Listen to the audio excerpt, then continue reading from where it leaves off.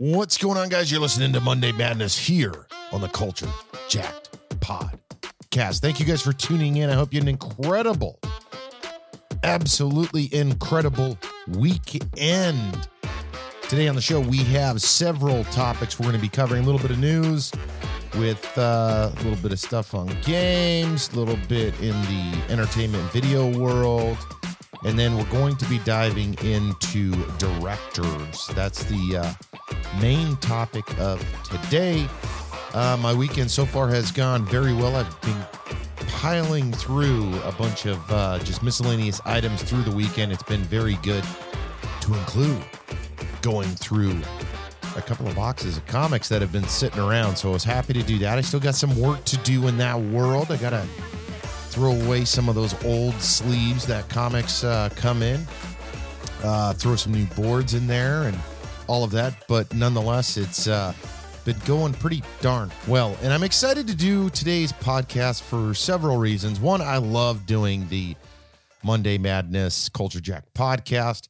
I like listening to Dustin's episode, and then if given the opportunity to respond or collaborate to some degree in the conversation. So I appreciate that aspect. But today, oh yeah, today we got something special.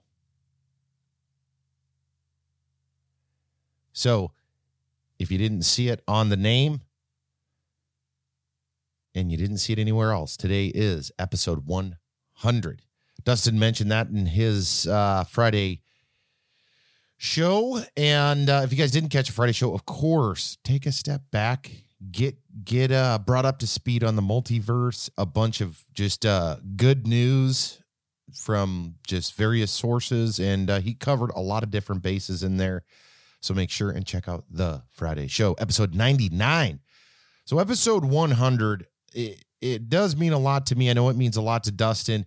And Dustin mentioned this. And so currently we have, I believe it's somewhere in the neighborhood of about 114 episodes listed at the Culture Jack. And if you guys haven't caught the other 113, you need to go back and check them out. We've been at this for several years at this point, and it has, as Dustin mentioned, I mean, there's been ups and downs. We stopped, we continued, we stopped, we continued. We're trying to get better. We're trying to change things up. We're hitting on topics we probably wouldn't normally talk about, and then we're hitting on topics that we do love to talk about. And from a creative aspect, I absolutely love it, even though, and it has nothing to do with the podcast, even though there are times where I have to kind of force myself to do it. And again, it has nothing to do with the podcast. It's just, I guess, the nature of being human, especially if you have kids and you've got a lot of stuff going on, being presented with the opportunity to sit down, write your notes if you haven't already. In most cases, I know between Dustin and I, we both have evolved on how we collect content, how we discuss content, how we prepare, which is a huge advantage when you do have the opportunity to sit down and do, of course, the podcast. Now, the other awesome thing is we're not just a local podcast. We are an international podcast. As mentioned, I think we haven't mentioned it in a while, but let me pull up the good old application here, and hopefully I'll have some statistics. Maybe not. I don't. Let me see. Let me check on. All right. So, wow. Where is the countries? So I'm checking the countries. Okay. So right now, the leader in listening to the Culture Jack podcast is still France, ladies and gentlemen, making us international. United States is in the second. Belgium is in third. Culture Jack is an international podcast delight that you need to share with your friends, family, neighbor, dog, social media. Share it everywhere. It has been an incredible journey.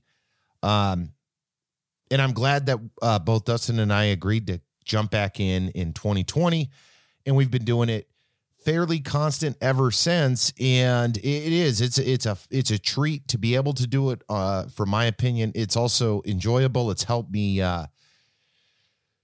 prepare for it. It's also helped me dive into things that I normally, like I said, I normally probably wouldn't dive into. And with that though, it's also helped me notice things a bit different than what I probably would have had we not been doing the podcast. I've also learned an incredible amount of information based on all the stuff I've talked about, listening to Dustin talk about all of the information he's talking about. And it's been fun. It really has been. And it's going to continue to.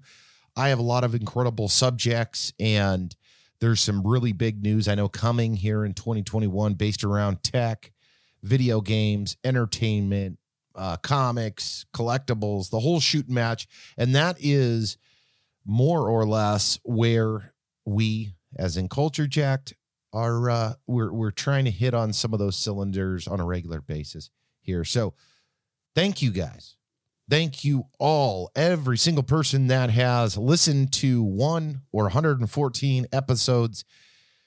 We are continuing to move forward here into 2021. And as I just said, we've got a lot of really cool things in the works. So make sure that you're subscribed to the podcast at any of your favorite podcast providers, such as Spotify, iOS Podcast or Apple Podcasts, SoundCloud, Stitcher, and more. Just go onto your phone, Google Culture Jack Podcast. Bam, it shows up. If you hit the follow button, we're in business. You're listening to the Culture Jack every single week, I hope. And of course, we put a lot of content on Facebook as well. So 100 episodes in, folks. It is an aspect that Dustin also touched on, which I find to be extremely cool. And one of the reasons that I was and still am doing YouTube to some degree is to be able to capture the moment, whether we're talking about news or maybe your thoughts on a subject or you're explaining a subject at that time. I think that's an incredible thing from a personal stance, because obviously we're the creators of this. So being able to look back, and I listened to some of our first episodes recently, or portions of them in preparation for today's podcast, because I'm going to, hopefully if you're watching the YouTube video, I splice something together here. I don't know. Well, that's yet to be seen because I got to do the podcast first. But to be able to reflect back, listen to some of the stuff. And like I said, I do on occasion, I'll jump on and listen to something we put out 2 years ago. And I find it to still be enjoyable. Obviously, it's if I'm on it, it's because I'm holding my perspective. But there has been changes in my perspective, changes in my views on some of the stuff that maybe I talked about then. And the conversations, as always, I enjoy them, especially in the early days where Dustin and I had the opportunity to work together regularly, which was definitely a fun time. Not to say that what we're doing now isn't fun, because it is. It's a ongoing learning curve, and again, I'm super excited to be able to dive into 2021. And heading toward 200 podcasts or 300 podcasts. But again, before I jump off the subject here, thank you guys. Thank you everyone that's listening, commenting. Comments mean the world to both Dustin and I. Also, please take a few moments when you decide to follow us or subscribe to the podcast online. You have the opportunity to review the podcast. That helps us. That helps both Dustin and I, but more importantly, it helps the Culture Jacked podcast, because if we're getting comments, if we're getting reviews, if everything is looking up, the algorithms with all of these sites start to share us more, and we get the ability to grow a little bit easier. So that is the one ask going into 2021 is help us out, share the content, follow, subscribe, and review us on the platform, please. That's it. That's all I got. Super stoked. And I'm excited to see what Dustin comes up with here in 2021. I'm excited to be able to dive into several things as well. And with that, let's keep this truck moving, shall we? So again, here I am in the weekend, catching up on some stuff. I talked real briefly about going through some comics. I do want to do an episode here in the near future talking about some tips on collectibles if you're into that, but it applies to much more. In an attempt with some of my previous podcasts where I've talked about like bartering or collecting cards or what have you, the attempt is to take some of the things that maybe I've done or seen or read and then make it relevant to you, because I know that you probably don't give a shit about comics. Maybe you're a card collector. Maybe you're nothing. Maybe you're like, I don't like any of that stuff. Not my business. But lo and behold, you have a doll collection sitting on the shelf. Maybe it's applicable to that. Maybe it's not. Maybe you just don't like any of it, and that's okay.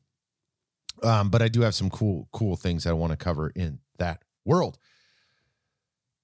How about we dive into a little bit of news and then we talk about some directors? And I felt like as I started to collect my agenda for today, that it would be kind of cool. 100th episode. Let's talk about directors. Let's talk about the guys that maybe don't get as much of the limelight. Some of them have through the years, many years of doing their craft there, but maybe don't get as much limelight as the actors per se. Like if you say Al Pacino, you're going to know exactly who Al Pacino, most people know, or Arnold Schwarzenegger, Ryan Reynolds, the list just Leonardo DiCaprio, Amy Schumer.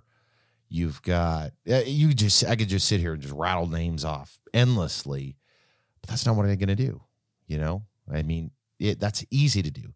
When it comes to directors, though, and their art and the craft that they have been able to do, and then the bigger thing to me with this conversation is just recognizing them, because there's been times pre-COVID and in COVID where I'm like, I don't know what to watch.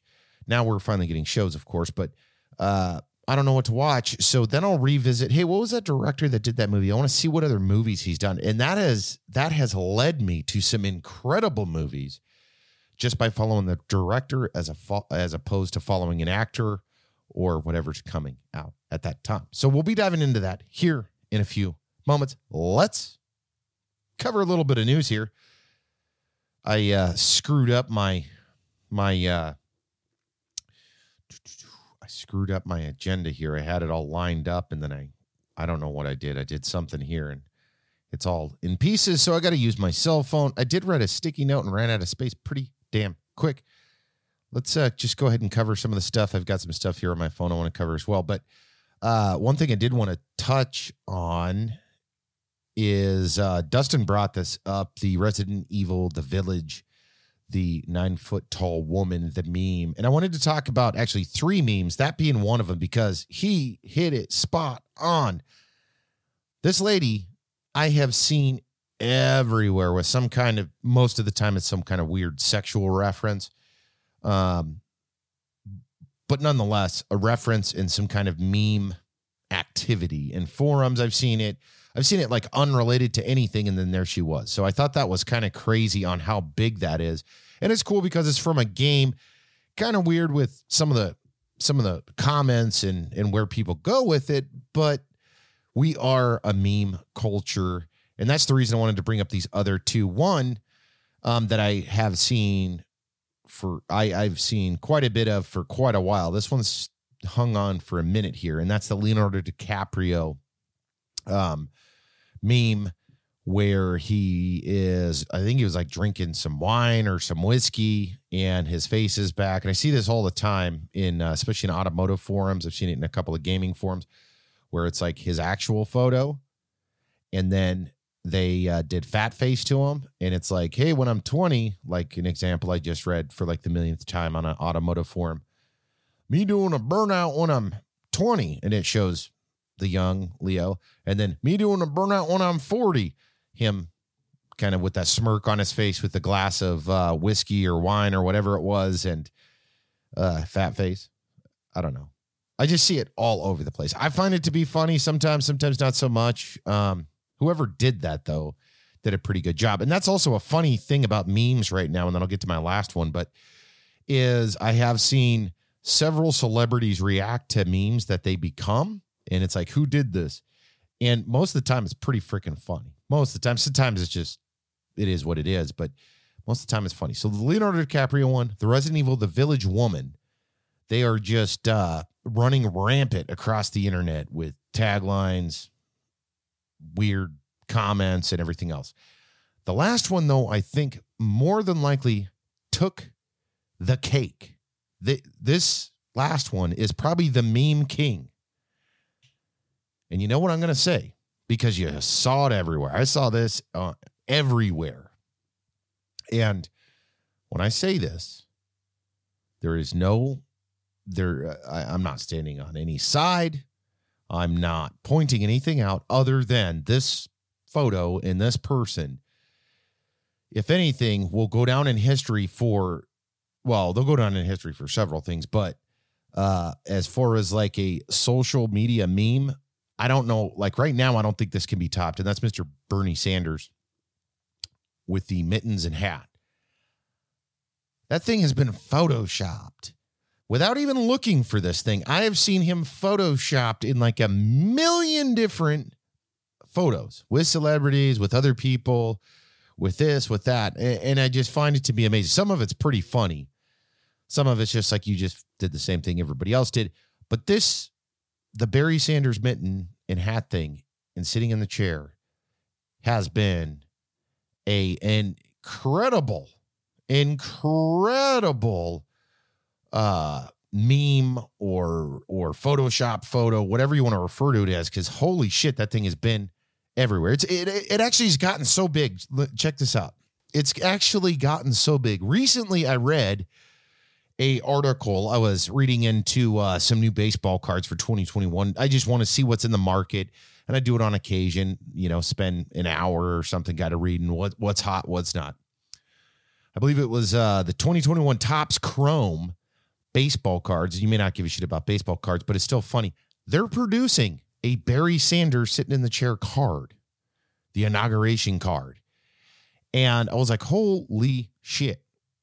Not only is he probably the biggest meme on the internet 2021, the end of 2020, whenever that photo came out.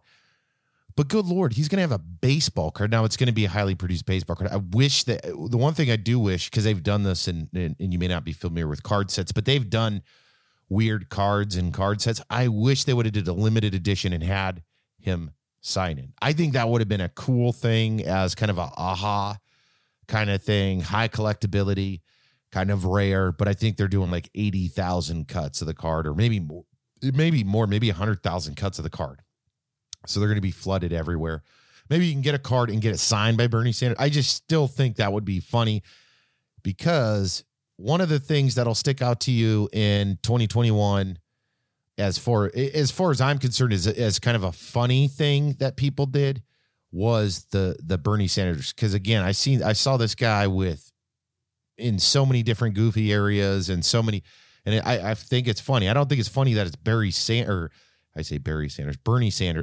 don't think it's as funny because it's Bernie Sanders. And it's not making fun of him. I just think it's funny on how they set that up and then they executed it like it was a mass meme out there. But it's also like I said, I saw the Leonardo DiCaprio one probably a million times at this point, and then still seeing Bernie out there is kind of funny because he's starting to go away, and then bam, there he is. And then, of course, the Resident Evil woman.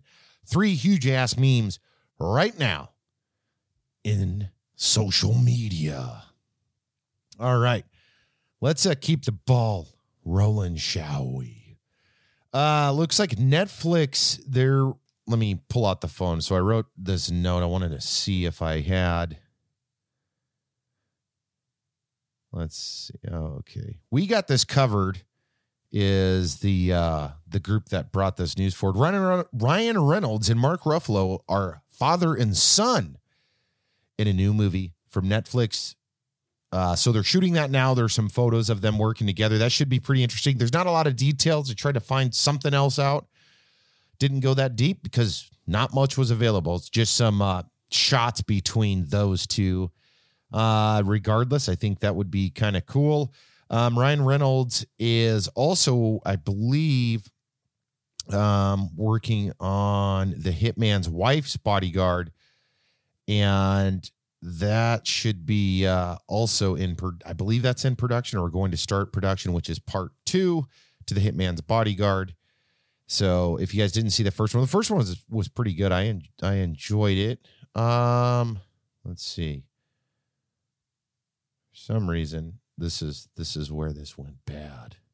I had all my stuff lined up here, and I did something to mix up all of my information for today's show.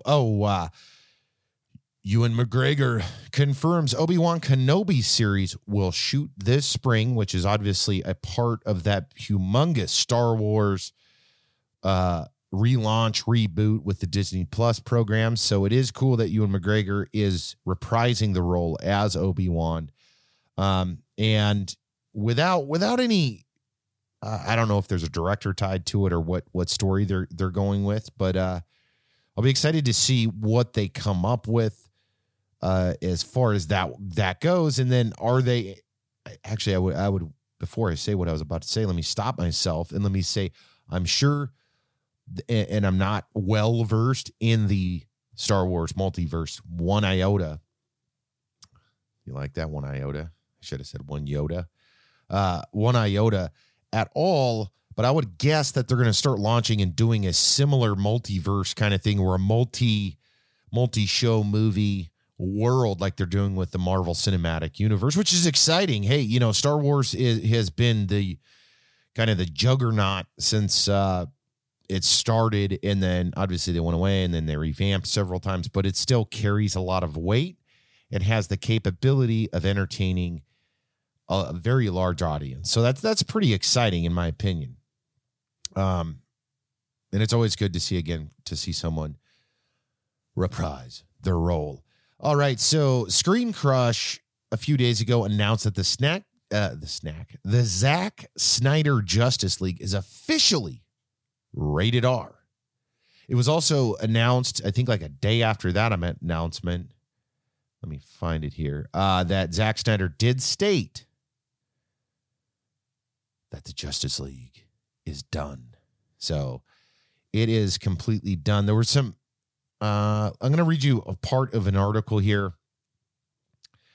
Yeah. Well, no, I won't. Essentially it was an article again by We Got This Covered. And they essentially just talk about how the Justice League, the original, was on its way to be a flop, and then will this save it, because they had to spend another $70 million for the Snyder Cut, and that the numbers, essentially what they were alluding to was like the numbers that it cost to produce it didn't include some of the numbers for marketing, and it goes on and on. Essentially, it's drawing a line, or a similar line, between Pirates of the Caribbean, I think the third project, or maybe it was a the third project cost a shitload of money, like $380 million, and did not break even, or maybe it went a little over breaking even, which is not generally the return that these companies want. And they were essentially comparing that to what the Justice League could be, given that the Zack Snyder Cut excels or dominates what it once was. We'll have to see. I mean, it's coming soon enough. Dustin and I have to do our refresh, watch the original, prep up for this next one, and then hopefully we'll both be able to watch the same one within the same time. Maybe we'll do a midweek special, or we'll do something, and we will talk the pregame, talk the postgame, and give you guys our thoughts on everything in between. So, talking about, let me jump back to Star Wars real quick. Interesting thing that just came out. Star Wars on comicbooks.com announces Disney Plus's first Star Wars series scores a major Golden Globe nomination. The Mandalorian has been nominated for Golden Globe for Best TV Drama. I hope they take it. I think that would be just, I think that would be pretty damn cool if they took that. I can't jump too far forward. I'm going to do it anyways. I'm going to regret doing what I just did. I just flipped my phone. It looks like the Suicide Squad is officially done. James Gunn says that the Suicide Squad is finished and praises Warner Brothers for not interfering with obviously what his image or what it is he wanted to do. That's exciting. That we got a while until that one comes out, man. I wish they would have I think that's in August. I wish they would have pulled that bad boy back a little bit. Let me scroll through my notes. I think that's it for movie news at the moment. If anything comes up, I'll jump right back to it. Let's talk a little bit about video games. I recently have read several articles. It seems like they're producing something daily from GameSpot and from several other guys, and that's Battlefield 6 reveal coming this spring. There's a lot of talk about fully destructive environments, so I'm pretty excited about that. There also is a lot of talk on how many players are the game's going to allow, where is it up to 128? Is it 256? I've seen back and forth articles about that, but nonetheless, the Battlefield games, if you like that type of game, are very fun. I hope, I was on a Battlefield train for many years. The only thing I didn't like, I love the active environment, love the gameplay, loved everything. It always seemed like the graphics were a step back, except for some of the single player, not as bad, but it seemed like the multiplayer just wasn't, I don't know. I just felt like it wasn't what it should be. Let's continue the conversation though about multiplayer, shall we? Recently, Call of Duty. So I've announced several times on this show that I play Call of Duty, right? Yeah. Okay, good. Cold War is what I've been playing. I did play a little bit of the Warzone stuff. It's okay. Maybe not my cup of tea. It also takes too fucking long to get into and get going with. A couple of days ago, Call of Duty announces 60,000 plus accounts have been banned today. And that's literally from them. They're the ones saying this. This isn't reported by someone else. 60,000 plus accounts have been banned today. Follow Raven Software for more #Warzone updates. And so let me see if there's anything for those that use cheat software. So apparently,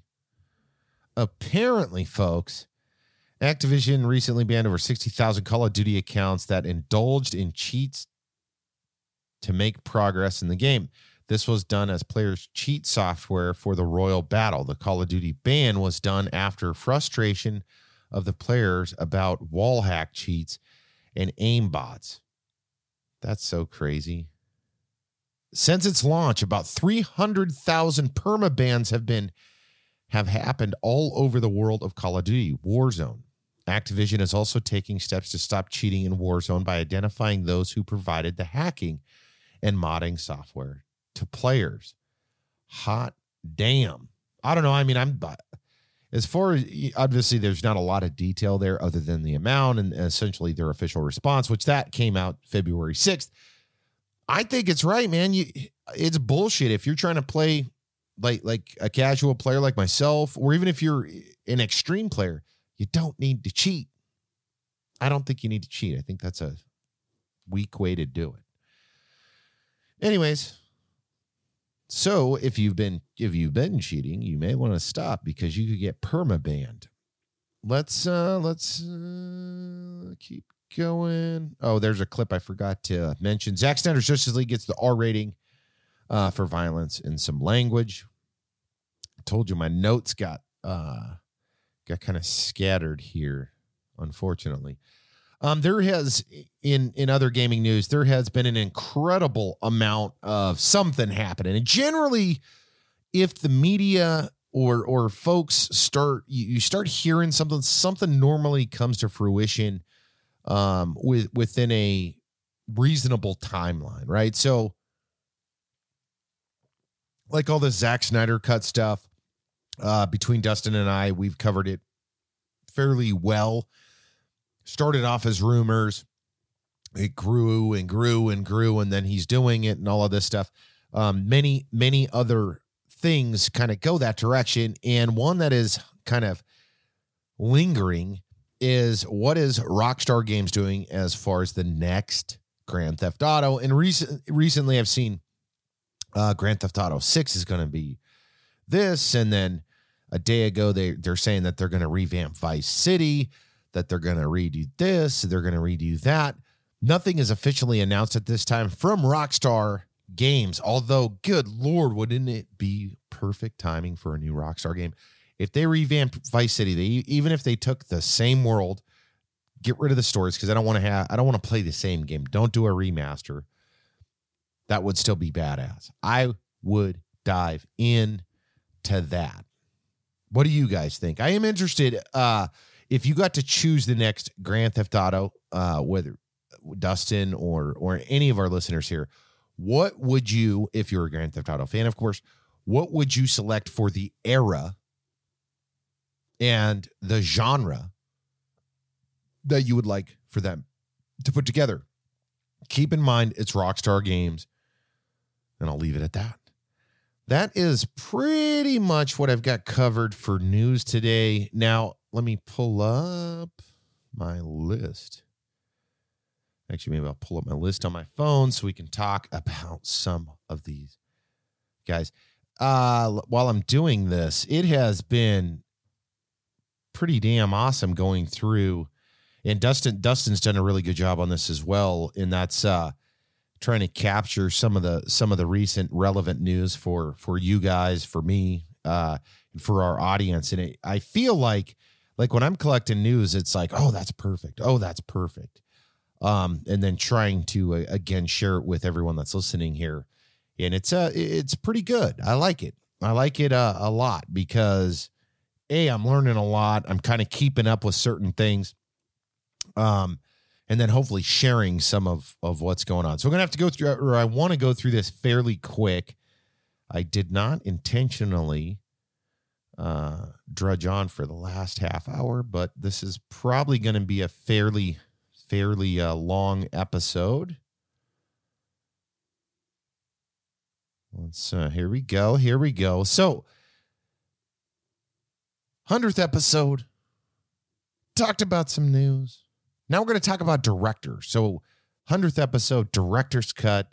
This is by no stretch all of my favorite directors, by no stretch of the imagination.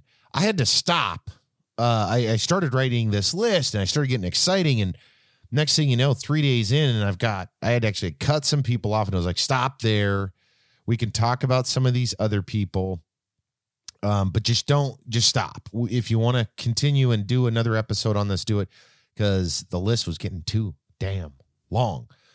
And again, I just want to pay a little homage to the greats, as some of them are getting a little up there in age, but also to highlight maybe some movies that you haven't heard of, or some projects that they've been tied to that you're not aware of. And I'm going to start off with one of my all-time favorite directors, good old Martin Scorsese. Now, I've mentioned this several times. I've been a fan of Martin Scorsese for a very long time. In fact, he's been one of my favorite directors probably since high school. I don't know. Let's go into some of his things. So I'm on the IMDb page. I'm definitely not going to go through this dude's whole list, because good Lord, it is a long, very long list. It looks like he was a producer on several items. Oh, here we go. Why is that even open? Hold on here. Oh, he's got 80 credits as a producer. It's cool he's a producer, but I want to dive into his film. What are we doing? Why was that tab even open? Here we go. He did some short movies. He did a short movie in 1959, another short in 63, 64, New York City, Melting Point, documentary 1966. Who's That Knocking at My Door, 1967. Jesus, man, I didn't realize. Seeing some of this, I don't even realize. Italian American, 1974 documentary. He did Mean Streets, 1973. Taxi Driver, 1976. Huge movie. I mean, some of these movies are really, really big movies. Raging Bull, another humongous movie. That still stands up today. Michael Jackson's Bad, the music video. I didn't realize that. Or maybe it's a short video. He did New York Stories, so a bunch of different like segment things. 1990, he does Goodfellas, which is still mentioned in today's cinema. I mean, that's how big that is. That's so crazy. He did Casino, another incredible mobster movie. 95, Michael Jackson video greatest hits, History for the video, Bad. So he was the director. He must have been the director of Bad. And there's plenty of things in between. He did Gangs of New York, which was a really cool movie. He did an episode on the show Blues, The Aviator, The Departed, which was an incredible movie, Shutter Island, Boardwalk Empire, season 1. I think he was a main producer in that one. He did Hugo, Wolf on Wall Street, The Audition, which was a short, Rolling Thunder Review, a Bob Dylan story by Martin Scorsese. He did The Irishman, which was a really good movie about Jimmy Hoffa. And it looks like he's actually got quite a few. He's got Roosevelt coming, Killers of the Flower Moon coming, and several other things. But Martin Scorsese, to me, is one of those guys, one of those directors that, he clearly has done a lot of Italian-American mob-style movies, corrupt movies, but nonetheless, he is an expert in his craft. I appreciate the bulk of his work. Some of it I am not familiar with, as I only read you guys very, very few segments of it, but he is still, in my opinion, one of the top guys. Let's go to another guy. This one, I'm going to go in a little bit of a different direction. But nonetheless, this next director I'm going to talk about made big news from being a small guy in the industry and then creating one of the biggest movies of its time, and maybe even still to this day. But his start, he definitely had humble beginnings. And let me switch this one over. I got to remember to do that for some reason. You have to, I have to make sure and click that.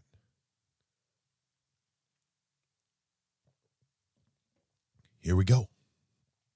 This director started 1976 with a short movie called The Valley. Followed up with his next movie, Bad Taste, in 87. Meet the Phoebes, 89. Dead Alive, 92. Heavenly Creatures, 94. The next movie is the movie. I loved this movie as a kid. I didn't know the director or anything until after he did the movie after the one I'm about to talk about. But I did love this movie as a kid. Starred Michael J. Fox and others. And that was Frighteners. Have you guys seen the movie Frighteners with Michael J. Fox? A ghost movie. I don't know. I liked that movie. 1996. You may be asking, who the hell is he talking about? What director is it, right? Not yet. 2001, he brought it home. He finally hit the mainstream, finally hit the big time with a little movie called Lord of the Rings, The Fellowship of the Ring, to be followed up by The Two Towers and Return of the King in his Juggernaut's run on what a big movie could be. And that's Peter Jackson. And of course, he also followed up with King Kong in 2005, The Lovely Bones in 2009. He did the Hobbit trilogy from 2010 to 2014, a couple of documentaries. And then I believe, according to this, he is working on The Adventures of Tintin, a Red Rackham's Treasure. Peter Jackson. I remember when Lord of the Rings came out, it was huge. I mean, it was just the scale, the execution of character, the just everything, the effects, in fact, I just watched the Hobbit trilogy with my kids and my wife, and man, my hat's off to him. My hat's off to create something to such a scale, and it wasn't. I don't feel like he did anything cheap about it, or he. I don't know. I my hat's off to him. I think he's a hell of a director as far as The Hobbit and Frighteners and of course Lord of the Rings go. Again, that's Peter Jackson. Let's go to the next. This next fella is a very interesting person, kind of a strange individual. Again, is probably one of my favorite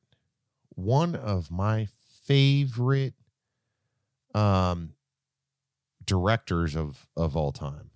Just hands down. This guy can create some crazy shit.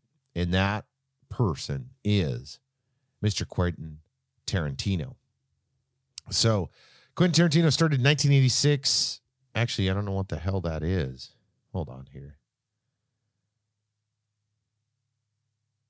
Oh, it accidentally opened up. Ha! That would actually be kind of funny. He's actually got several.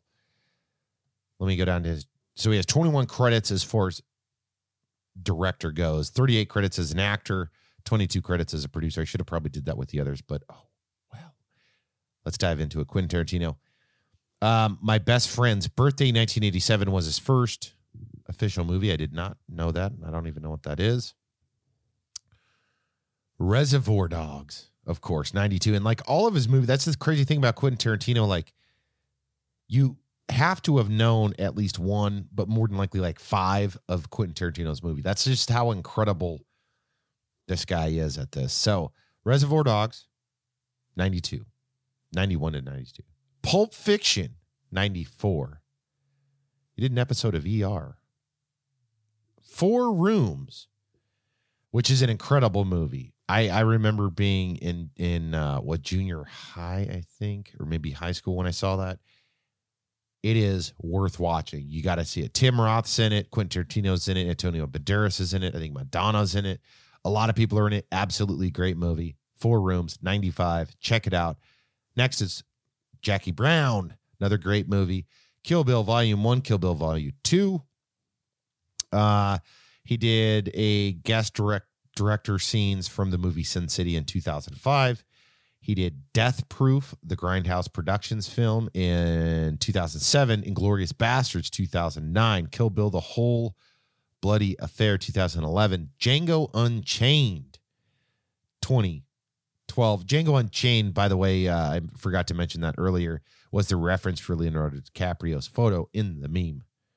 Let me keep going. Hateful Eight, 2015. Once Upon a Time in Hollywood, 2019. Does look like he has some couple of things in the works there. It says Kill Bill Volume 3 announced, and then Django and Zorro character/comic. I don't know what the hell that means, but I will take whatever movie he wants to put out. The guy seems crazy as shit. I've seen several interviews with him. He also, of course, played a role with helping Robert Rodriguez. Or I should say, let me rephrase that. Not helping. Robert Rodriguez and Quentin Tarantino have collaborated on several things, who is another director that I'm not going to dive too much into, but he has done a lot of really good movies as well, and is more, in my opinion, a international type director as far as what Robert Rodriguez does, doing films like From Dusk Till Dawn, El Mariachi, and many others. That's Quentin Tarantino. I just mentioned Robert Rodriguez unintentionally. Let's keep going, shall we? The next couple, I'm gonna just throw a couple of speedballs at you with a couple of people that I thought deserve probably more credit than what maybe they get as directors, and are not long. They're not a Scorsese, they're not a Spielberg, but damn it, I want to bring them up anyways. I mentioned it several times. I think most recently on the Friday show, Dustin had mentioned him too. And that is a director by the name of Jon Favreau. If you're not familiar, Jon Favreau started off as a actor, and he still does do acting, but broke through with his buddy Vince Vaughn on the movie Swingers in 1996, in which he also co-produced. So let's start off with his first TV movie in 1998 called Bad Cop, Bad Cop. Another TV movie called Smog. Made the movie Made in 2001. Also made the little movie called Elf, 2003. You remember that movie? Little movie. Zathra, A Space Adventure, which was a video game apparently. And then he did a movie called Iron Man 2008, Iron Man 2 2010, Cowboys and Aliens. Cowboys and Aliens got wrecked. It did not do very well at all. I enjoyed the movie. Thought it was kind of a weird take, but nonetheless was enjoyable. That was back in 2011. Did a couple of episodes on TV. Did the movie Chef. Now, I can't say enough good things about the movie Chef. Not only did he direct it, he also stars in the movie Chef. And it is, I'm going to say Roy Choi, but I probably got him wrong. I think I did. Anyways, it's an incredible story. John Leguizamo is his co-host. He starts a food truck. It's essentially another guy's story that he knows. And I think it is Roy Choi, but I feel like I'm getting it wrong. Anyways, turned into this culinary blockbuster by just chasing his dreams. A lot of luck's involved, a lot of fucking hard work, but it is based on a true story in which they have the TV show Chef on Netflix. Highly enjoyable show where they work with celebrity chefs, celebrities, and they're always cooking things. It's a fun show if you're into food network-ish style shows, but I don't know. Maybe it's because I like Jon Favreau and the guests that they have. Anyways, it's on Netflix too. Keep going. He did The Lion King in 2019, something with Gnomes and Goblins, the video game. And then, of course, he did The Mandalorian, and he's like the main producer of The Mandalorian. I forgot to mention he did Jungle Book in 2016, in which he's doing a follow-up, is what it's saying right here to the Jungle Book. But a guy that predominantly started his acting and has been in a shitload of TV. It's pretty awesome to see that he is capable of not only acting and doing some good roles, but also to be able to be a high-level producer director. I mean, he got producer credits on Avengers Endgame, Infinity War, Young Sheldon, The Orville. I mean, like, the credits on this shit is ridiculous.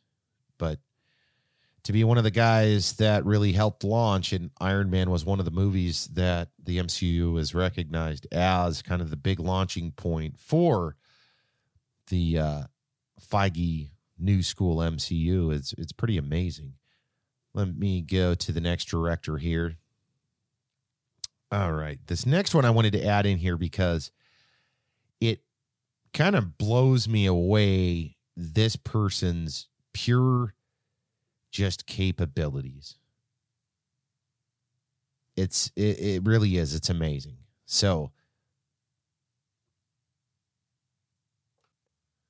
and that is Mr. Jordan Peele. And the reason I threw his name in the hat, and the reason for some of these other directors, I didn't want to just rip through big guys that everybody knows. And they don't get me wrong. Those that, oops. Hold on for a second. Having a technical issue. I don't know what in the world is happening here. All right. Well, I'm just going to let it do it. I guess let it do its thing. One of my cameras is beeping at me, and I'm not sure what's going on. Anyways, it's Mr. Jordan Peele. And again, I'll glaze over some of the other big guys, and I won't drudge through all of the or all of the videos that they've created in this episode. Maybe I'll do another episode here in the near future talking about it. But nonetheless, Jordan Peele, he has 51 credits as an actor. I feel like Jordan Peele has some incredible potential for anything that he wants to do. I like his work. I like him in the TV shows. I like a lot of what he's done, but again, I feel like his, let's do this. What he's done as a director is pretty crazy. He's got another horror movie, but he did the movie Get Out and he did the movie Us, in which were incredible movies. They're mind benders. And I hope to see more coming from him in the future. I've got a couple of names on here. I'm going to glaze over or run through real quick. Probably one of the biggest names, Scorsese is a huge name, of course. Actually, all of the guys I've mentioned are pretty damn big. And that's James Cameron, of course, is James Cameron. I mean, the guy's another one of those guys that just knows how to bring it with doing The Terminator, The Abyss. Let's see. He did the screenplay. I didn't realize that. He did the screenplay for Rambo. I didn't realize that. So he's got 23 credits under his name. Let me run through those real quick. He's just an incredible director. 1978, he did a short movie called Xenogenesis. Jumping into 1981, he did Piranha 2: The Spawning, and then Terminator 84. Aliens, I'm assuming with Ridley Scott in 86, The Abyss in 89, Terminator 2, which still is a humongous movie, True Lies, Titanic 97, Avatar 2019. Let's see. He's got a bunch of The Last Train from Hiroshima, The Survivors Look Back. It says delayed, so I don't know what's going on with that. Avatar 2, 3, 4, 5. And then The Informationist. So, and yeah, I mean, he's just a juggernaut. And then there's a bunch of stuff in between that he has his name tied to, and rightfully so. When you're putting out movies like that and TV shows and you're a producer and all of that, he's a master of his craft, like many of these others, such as Peter Jackson with the Hobbit stories, Quentin Tarantino with his storytelling abilities, Jon Favreau with what he's done. Let's keep going. Another one of my favorite all-time directors. He's got a couple of hits and misses in his belts, and probably may not be as familiar to some as some of these other folks that I've brought forward, but nonetheless, he is one of my all-time favorite directors, and that is Guy Ritchie.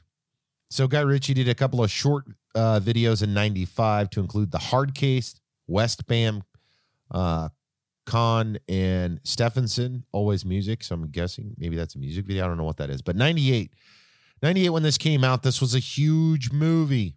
Came out, and I loved it. And it was years until anything came out like it. And that was Lock, Stock, and Two Smoking Barrels. 2 years later, he came out with the movie Snatch, which was another incredible movie.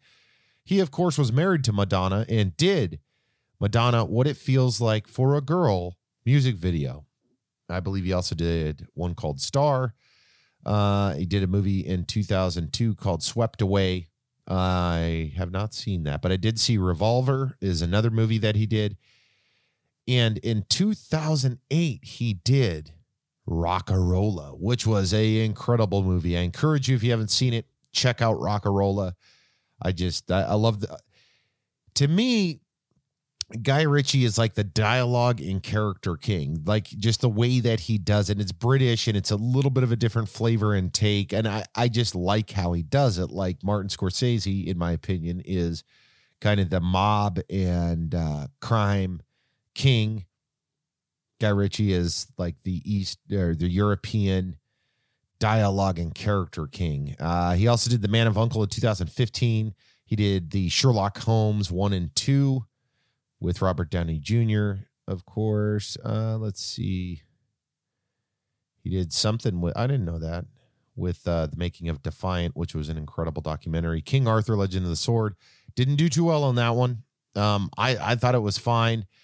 Didn't get reviewed well and didn't show well. So he also did the Aladdin movie. Not my favorite. I'm just going to say that. I feel like Where he kills it is in his genre, and he was leaning, but who am I to judge his art? The Gentleman, another one of his like European gangster kind of movies. That's what he does very freaking well. Matthew McConaughey and a lot of other actors in it. Great movie. It looks like he has quite a few movies and items on the books here, to include Wrath of Man, Five Eyes, The Gentleman, the TV show, and Aladdin 2. So hopefully we'll be seeing more coming from Guy Ritchie. I also believe I recently read that he's working on a brand new Sherlock Holmes movie. So we'll see. I mean, obviously with COVID and everything, I guarantee who knows what the actual numbers and timing and all of that stuff is with these movies that I announced, not just for Guy Ritchie, but for everybody. Everything's kind of in a crazy spot. Now I'm going to go shoot over real quick to another director that has some crazy stories. In my mind, this guy can kind of jump all over the place, similar to like Quentin Tarantino, to where his stories are very well told and are definitely different. And that is Mr. Stanley Kubrick, who did some documentaries in the 1950s, Day of Fight, Flying Padre, Fear and Desire in 1953, another documentary called The Seafarers. 1955, Killer's Kiss. 1956, The Killing. Paths of Glory, 1957. Spartacus, 1960. Lolita, 1962. Dr. Strangelove, or How I Learned to Stop Worrying, and Love the Bomb, 1964. 2001, Space Odyssey, 68. Clockwork Orange, 71. Barry Lyndon, 75. The Shining, as most of us know, The Shining, 1980. One of my favorite all-time military movies, Full Metal Jacket, 1987, and then Eyes Wide Shut, 1999. That's Mr. Stanley Kubrick. Seeing, like, I just had like 5 more directors' names that I like, damn it, I should have added them. I don't know. I'll revisit this at a later date. Okay. I was going to put Michael Bay in, but Michael Bay is an incredible director. To me, Michael Bay is like Peter Berg. These guys know how to give you a fun, action-packed, badass story. That's what they do. They do it big time. Michael Bay, the king of explosions, has just done so many box office blockbusters. It's really an amazing thing. The other guy would be Steven Spielberg, of course. Another guy that is, Spielberg to me is one of probably the highest respected guys in the business, with bringing just an insane amount of just big ass movies out and creating those big movies. It wasn't one that was like handed to him for not really putting the work in for as long as he has. It's absolutely amazing. The next director, I glazed over those ones intentionally because I want to get through. I've got a handful more and I want to end this episode, but I did want to recognize a couple of these other guys. One being Mr. Judd Apatow. Judd Apatow, if you'll know who I'm talking about by the time I get through his movies. A comedic genius, in my opinion. I like his work, and I hope to see more from him. He did the Larry Sanders Show, one of the episodes in 98. He did the TV show Freaks and Geeks. And if you guys have not, little TV trivia for you. If you haven't seen the show Freaks and Geeks, and I think it only lasted one season. Pretty sure it only lasted one season. And it's unfortunate it did, but it has quite a few stars, big celebrities. And that's where they started. So, and there's some really cool stories behind the show and everything. He did a movie called North Hollywood in 2001, but the movie that really, for me, introduced me to Judd Apatow. I had since, after seeing the next couple of movies I'm about to announce, I rewatched Freaks and Geeks and familiarized myself with some of his other work. But that would be The 40-Year-Old Virgin in 2005. Huge movie. Huge movie, very funny. Steve Carell, and which was followed up by the movie Knocked Up in 2007. 2007, he also did The Hills with James Franco and Mila Kunis. Let's keep going. He did Funny People in 2009. He's got a couple of other shorts in there. This is 40 in 2012. Trainwreck in 2015. 30 for 30. 2016, some documentaries, several shows. And then most recently, oh, that's cool. So most recently did Kings of Staten Island. I talked about that movie before. You got to check that out. Pete Davidson, and then you have Bill Burr and several other folks in there. A fun movie to watch, a good story, kind of a different story, and that's what I appreciate about these directors is their approach and how they turn what you wouldn't think, like Kings of Staten Island, I would never think would be a movie. And then with watching it and how we got Pete Davidson and Bill Burr in and some of the scenes, I'm like, well, it's a pretty good movie. I mean, is it probably in one of my top 10? No, but it was still an enjoyable movie. It looks like he is working on a George Carlin documentary, so I'd be interested to see what that turns into. Again, that's Judd Apatow. I'm down to, I think, 3, because I already talked about Robert Rodriguez. There's his name on the list. I'm not going to go too far into that. Let's see. All right, let's look at this. So I don't follow. I've seen some of these movies. I don't follow. Just full disclosure here. I don't follow his work overly closely. I've seen, again, several of his movies. I did watch some really cool interviews with him and what he's built, and that to me is, this guy is, in my opinion, a cultural icon as far as a director goes, and what he's done for cinema, what he's done for the African American community, what he's done. This dude has his own freaking production companies, and if you guys haven't seen it, you got to check it out. That's Tyler Perry. You got to check out his production companies and his land, and he's got some really cool videos where he's talking about all of the things he's done, and it's absolutely amazing, in my opinion, to be able to do anything even close to what he's done. But not only has he done it, but he's been able to create his art, and it's amazing. I feel like it's an amazing thing. So I'm going to run through a couple of his movies because he has quite a list and a lot of TV shows. I do know, with looking into some of the stuff, he's done very, very well. And he started with the Medea's Family Reunion in 2002. I Can Do Bad All Myself, 2002. Diary of a Mad Black Woman, 2002. Those were all big movies in his time. I remember when those came out. And that's 3 movies also in 1 year, mind you, right? And he's got several, right? So Meet the Browns, 2004. Medea's Family Reunion, 2006. Why Did I Get Married, 2006.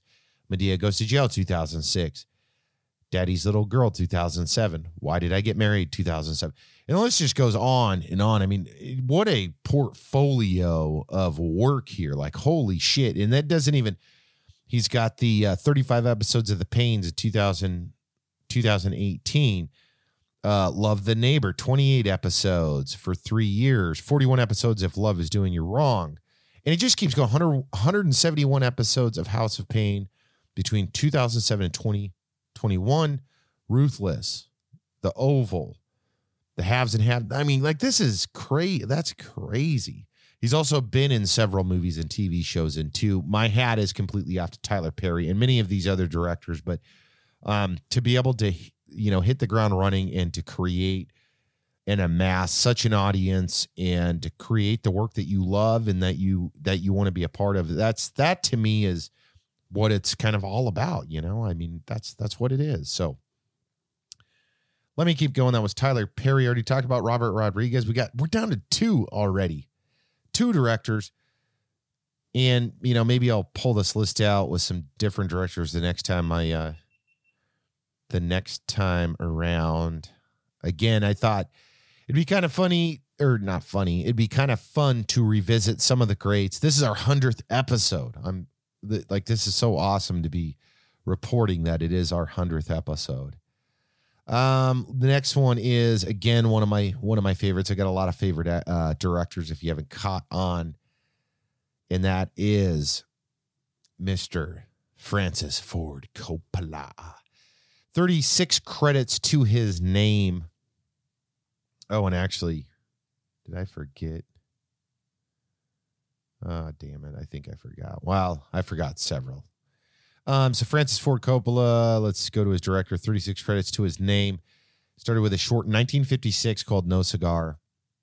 He, as Thomas Coulter, re-edited with new footage 1959, Battle Beyond the Sun, The Bellboy and Playgirls, 1962, Tonight for Sure, 62, The Rain, and there's so many freaking movies. The Godfather, 1972, The Godfather Saga TV show, 1977, The Godfather Part 2, 1974. Then he goes into Apocalypse Now, also an incredible war or military movie, 1979, One from the Heart, 1981, The Outsiders, which was, as a kid reading the book, The Outsiders, I was obviously older, quite a bit older than this movie, but The Outsiders, the movie, if you guys haven't seen it, you want a good throwback movie with an incredible cast that turned into some of the biggest names in Hollywood. Watch The Outsiders, 1983. He went on to do Rumblefish and a bunch of like TV shows. It looks like Tucker, the man in his dream, 1988. The Godfather 3, 1990. Something with the trilogy. Bram Stoker's Dracula, 1992. Movie called Jack, 96. The Rainmaker, 97. Tetro, 2009, Distant, and some movies I haven't heard of. Anyways, quite a selection of just huge movies, and there's a lot of really cool stories, especially with some of these guys. If it interests you, of course, they have some incredible stories that go far behind on how they did this. Some of these guys got put into some pretty crazy situations as far as financials go and as far as actors go and actresses, and it's just pretty wild. All right. Like I said, there's probably another 20 directors, 10 directors, 15 directors that I'd love to sit here and talk with you about today, but today is not that day. Today is our 100th episode. And I'm going to end with one of my favorite directors and a acting icon. He has 72 credits as an actor. And when I say that, I don't mean like small, tiny movies. The guy's been acting since 1955. That's so insane. And he has 42 movies as a director.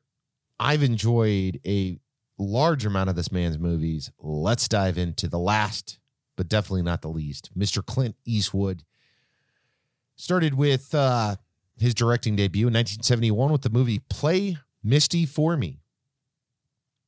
Several movies in the 70s. Let's see. He did Firefox in 1982, Honky Tonk Man 82, Pale Rider 85, Heartbreak Ridge 86. He did the movie The Rookie, 90. Unforgiven, which is an incredible movie. A lot of these movies are incredible movies. I at the time when I was a kid and I had to watch some of these, I didn't think I to be honest with you, as a child, I didn't give a shit about these movies. As I grew to an adult, I rewatched some of these movies like The Rookie, like Heartbreak Ridge, Pale Rider, and Firefox, and others, The Outlaw Josie Wales. And it's like, holy shit, this guy was and is just not only an incredible actor, but an incredible storyteller with his movies that he, to some degree, to act and to direct these movies. That's crazy to me. I don't know. Anyways, let's keep going. Absolute Power, 1997. True Crime, 99. Space Cowboys, 2000. Bloodwork, 2002. Mystic River, which was an incredible movie. 2003, Flags of Our Fathers, Letters to Iwo Jima, both in 2006, both incredible movies. Changeling, 2008. Gran Torino. I just recently watched Gran Torino again. 2008, incredible movie. And Vicious, 2009. Hereafter, 2010. J. Edgar, 2011, a great movie. Jersey Boys, I watched that. The Frankie Valli movie, 2014. American Sniper. That was an incredible movie. Very well done. 2014. Sully, 2016. The 1517 to Paris, 2018. The Mule. I rewatched The Mule recently. That was an incredible movie too, where he's essentially a drug runner. And then Richard Jewell. I did watch Richard Jewell. What another incredible story based on a true story. To me, Clint Eastwood tells, the way that he tells stories is, I don't know. I feel like it's like a story, like a storybook story. It's just clean. It's very well executed. In fact, he's the star in most of these movies that he directed, and he plays his character very, very well. I also forgot $1 Million Baby. That got a lot of hype, and many of these other movies, very, very successful. Again, you know, there's plenty of other directors I could have added, and I will add maybe in the future. The point was to, hopefully you heard maybe one movie, maybe two movies that maybe piques your interest, and you can dive back into your libraries, whether between all the directors and movies I talked about, you can easily go to IMDb.com, check them out, or punch their name into Netflix, into Amazon Prime, one of your providers there, and check out some of these, like, shake it up a little bit. Enjoy the art that some of these folks have put together and graced the cinema world with. I might do a continuation of this at a later date, because again, as I was going through this, just more and more directors' names just started coming to mind, and it was like, okay, I got to end it at some point. At some point, this podcast has to end. We got to move on. We got to head toward episode 101. I can't talk for 4 days or 3 days or however many hours it would take to get me from Monday into Dustin's episode. Maybe we should try to do that. We'll talk for 3 days straight, and then 4 days straight, or whatever the difference is between time, and we'll just cover you the whole time. But today is not that day. Well, here we are at the end of the episode. I can't say it enough. Thank you guys so much for tuning in to Monday Madness. Thank you for tuning into the Friday show. We definitely appreciate everybody that is, of course, listening, sharing our content, getting onto the platforms, leaving us reviews. Please do that. Check us out on Facebook, everywhere else. 2021, you know, we're 2020, we ramped it up, and we've been dedicated to doing several episodes a week, and we're hopefully going to continue that momentum all the way through 2021. So you can expect that regularly. And we're going to bring different content. That's the fun of it is, you know, 1 week I might do this, Dustin could do the opposite, and vice versa. And hopefully we're bringing enough content to keep you guys actively listening to the Culture Joe Podcast. That's it, guys. Thank you for tuning in. Make sure and subscribe. Have an incredible week. And don't forget to catch your Friday show with Dustin on Friday.